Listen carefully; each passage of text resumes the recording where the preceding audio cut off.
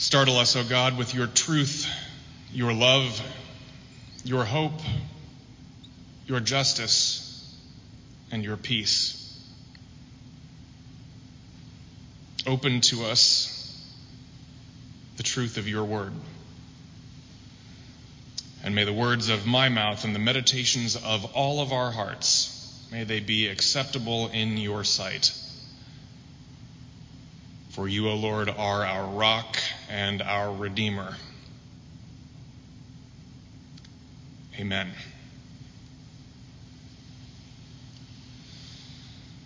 It seems to me like it's been kind of a dizzying week.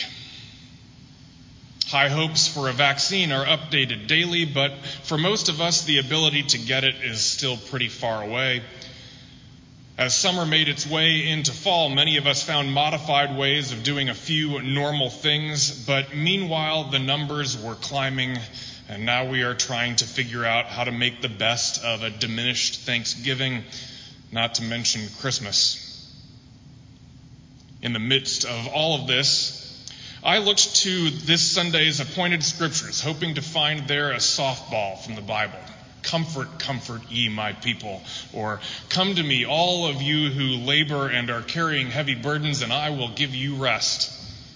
And instead, today we get Jesus at the last judgment, separating the sheep from the goats.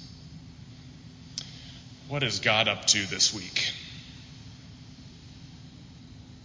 This passage is a difficult read. So let's begin by acknowledging that this is a parable. It is a story that Jesus crafts in order to catch our attention and make a point.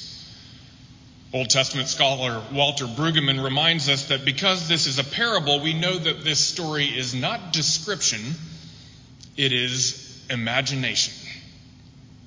This is not on-the-scene reporting about what takes place when we die. It is an act of Jesus' imagination, and he wants us swept up in it. I have a 3-year-old son at home, and his imagination is on fire. Much of the time these days, if you ask him, he is not a little boy. He is a baby elephant. Everything that he eats, though it may look like grapes or bacon to you, is actually peanuts. He is so fully in character that the little stinker will refuse to do things like pull up his own pants, saying, "I don't have any hands, Daddy, just this trunk." And when he's not a baby elephant, he loves to get out his tools and be a worker in the yard with me, sometimes for hours on end. He calls me Mr. Dad, and will only answer me if I speak to him in my worker voice, and if I call him by the name Mr. Beagle. And we have no idea where he got that name. He is a 3-year-old boy, and his imagination is on fire.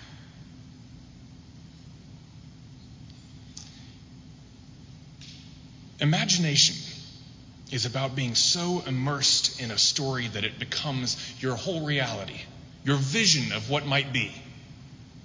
This is what Jesus hopes to draw us into when he tells us a parable. He is creating a world of possibility, a vision, and he wants us swept up in that vision. In this parable, this imaginative story, this vision, Jesus invites us to see him. This is a chance to meet Jesus. He asks us to imagine that at the last judgment, all of the nations are gathered before the Son of Man, and he will separate them one from another as a shepherd separates the sheep from the goats, with the sheep at his right hand and the goats at his left. What separates them is that when they were confronted in life by the hungry, the thirsty, the alien, the naked, the sick, and the prisoners, some responded with compassion and care, but others did nothing. The profound and radical element of the story is when Jesus tells them that in these vulnerable people, who Jesus refers to as the least of these, when he tells them about his interaction with them, he says that they were actually meeting him. Just as you did it to one of the least of these, you did it to me. It is a powerful image. And it has real-world application for any of us who have ever looked into the eyes of a needy person on a street corner or in the median. You may not realize how much traffic Knox Presbyterian Church gets from people here in Cincinnati seeking help with rent or utilities or transportation. They need help avoiding eviction or getting to work or making a good start after getting out of prison. They make appointments to come and see Jana and me, and thanks to your generosity, we can help many of them, especially in these days when joblessness is so high and the risk of homelessness is so great. Helping is complicated. These people share stories of real hardship and tragic mental illness, and the structures and systems that make it so hard to break the grip of poverty. The pastor in the church I served in Chicago said, in reference to today's parable, he would say that Jesus does not invite us to try to distinguish the genuine need. He tells us to see the face of Christ in all and to help. Genuine need is not at all hard to find, and in that sense, he would say Matthew 25 makes me pretty uncomfortable when I think about it much. I have to agree. How can we help everyone who has a need? What is the right way to do it? How do we change these systems and structures that make suffering so hard to escape? These questions are not easy.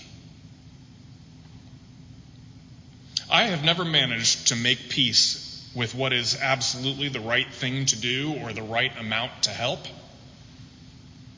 As long as suffering is out there, maybe we're not supposed to be at peace with it. As long as suffering is out there, maybe we are not supposed to be at peace with it. The Reverend Diane Moffat is the executive director of the Presbyterian Mission Agency. She's the leader of our denomination's Matthew 25 movement. Knox has made a commitment to that movement. We've committed to its 3 church-wide priorities: building congregational vitality, eradicating systemic poverty, and dismantling structural racism. Diane Moffat says that we cannot fix what we do not face. So even when the reality of suffering is hard to look at, even when we know that the problems are too big for us to solve on our own, we have to be willing to face them, to see suffering, and to say that it is there, and to do something about it. And in this parable, Jesus tells us that that is the way for us to see him.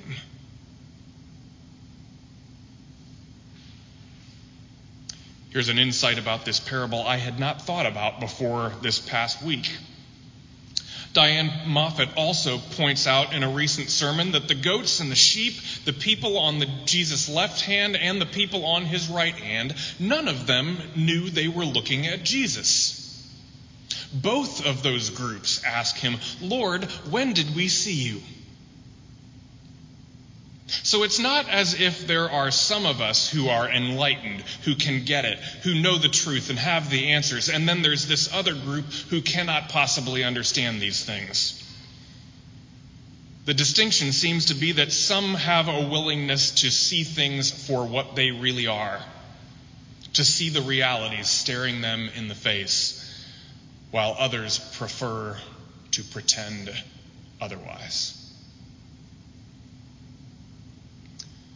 Martin Niemöller was a German pastor during World War II.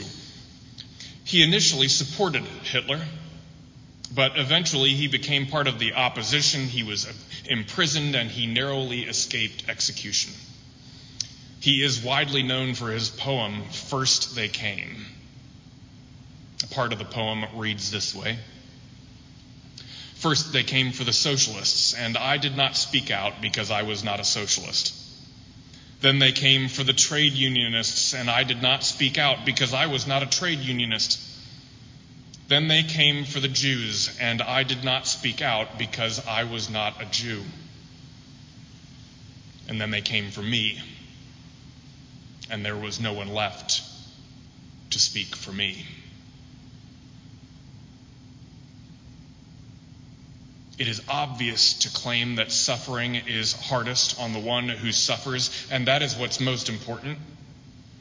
But it is also important to remember that the very existence of suffering and injustice, or the act of pretending it does not exist, those things harm all of us.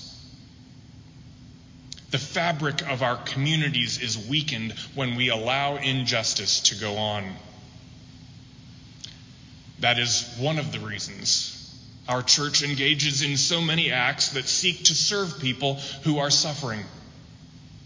That is why this year we engaged in an act of confession and truth-telling about racism in our own history.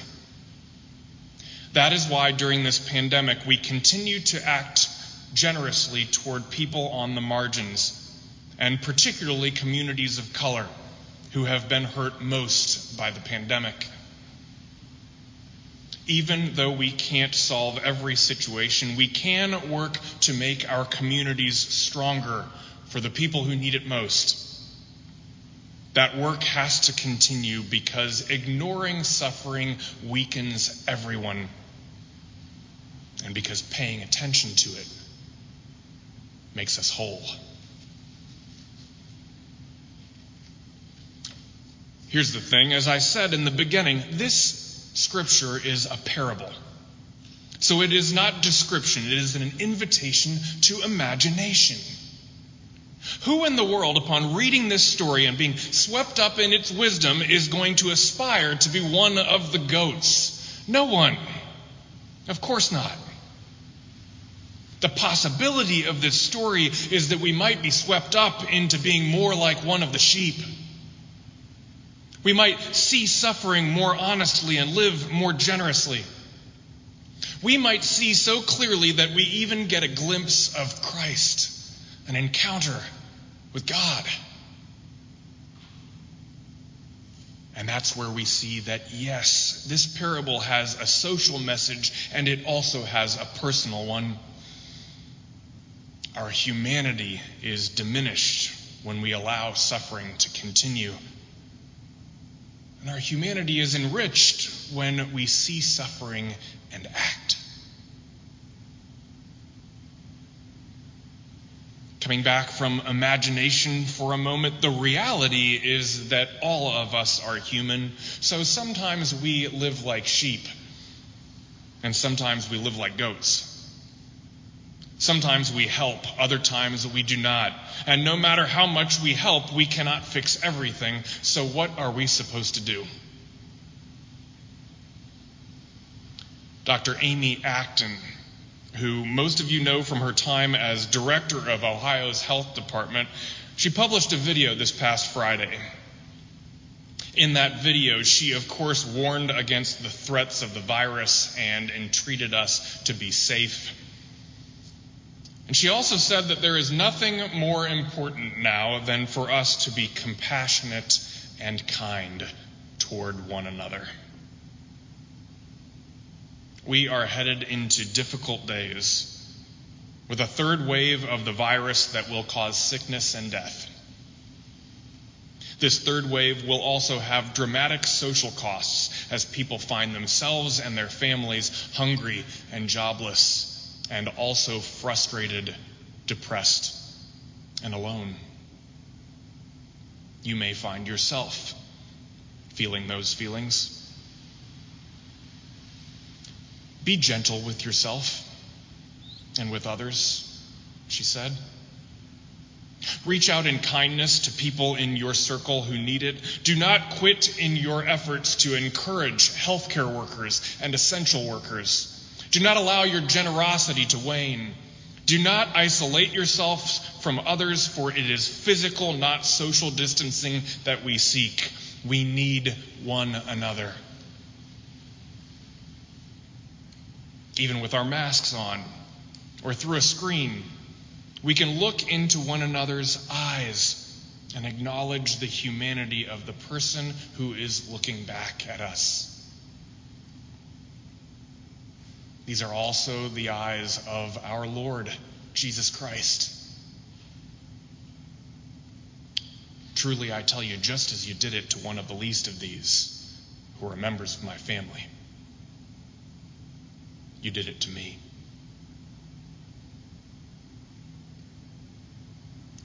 Amen.